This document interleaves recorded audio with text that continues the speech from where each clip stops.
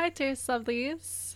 Welcome to the beginning of a new adventure, which we'll be calling Lovely Monday Motivation, where I go live for about 5 to 10 minutes once a week to share one self-love tip and answer one question.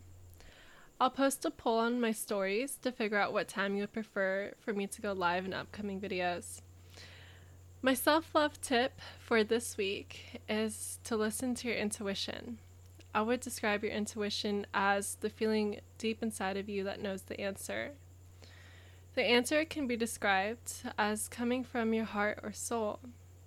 You don't always know why you're feeling this way, but you have certainty that it is true. I do believe that this is how your soul speaks to you. Sometimes it can be very helpful to get quiet in order to be able to access your intuition. Another way is to simply ask yourself, what does my intuition say? We always know the answer to our challenges deep down. As a coach, my job isn't to solve people's problems. Actually, that wouldn't even be sustainable. My job is to partner with clients to come up with solutions together. My clients sometimes come to me completely feeling lost. But once I ask them what their intuition is saying, they already know the answer. I encourage you to follow your heart's lead. There is a saying that goes something along the lines of, do what is on your want-to-do list, not your to-do list. Meaning that rather than living life by your schedule, do what you enjoy doing. The thing about the quality of life and your personal development is that they are directly connected. The more you know, the better you can do, and the best experience or the best learning is through experience. This week, I will answer my question from Pri. She asked me how she can better control or work on her feelings of anger. First of all, thank you, Pri, for asking this question. This is a challenge that a lot of people can definitely relate to.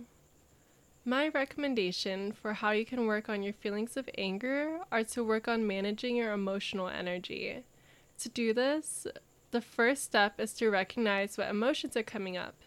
In this case, anger is most likely your primary emotion. You might want to explore what also is your secondary emotion as well. Second, explore what those emotions may be telling you about the importance of a topic, issue, or value that you have. Lastly, consider how you can respond in an anabolic manner. To clarify, anabolic energy is the building up energy. Catabolic energy is the tearing down energy. To respond in an anabolic manner looks like being able to collaborate, helping another person, or assuming a leadership role. If you want more information about catabolic or anabolic energy, 7 levels of energy, and filter questions, check out my podcast episode called Filter Questions and the 7 Levels of Energy. I would also recommend breaking up the situation into smaller pieces that are easier for you to understand. Then see if there is a pattern or trigger. People and situations that are difficult for us to handle are actually incredible teachers. They can teach us a lot about ourselves and aid in the development of our self-discipline. Life in itself is of a peaceful nature. Emotional drama is the factor that leaks your power. Learn how to disengage from emotional drama, and you will be able to have a much more peaceful life. Another thing to remember is that everyone is trying their best at their own level of awareness. We all have different paths, and we can interpret things very differently. So the next time that you begin to feel angry, recognize the anger, explore what the anger is telling you about the importance of a topic, issue, or value, and then consider how to respond in an anabolic manner. I hope that this was helpful.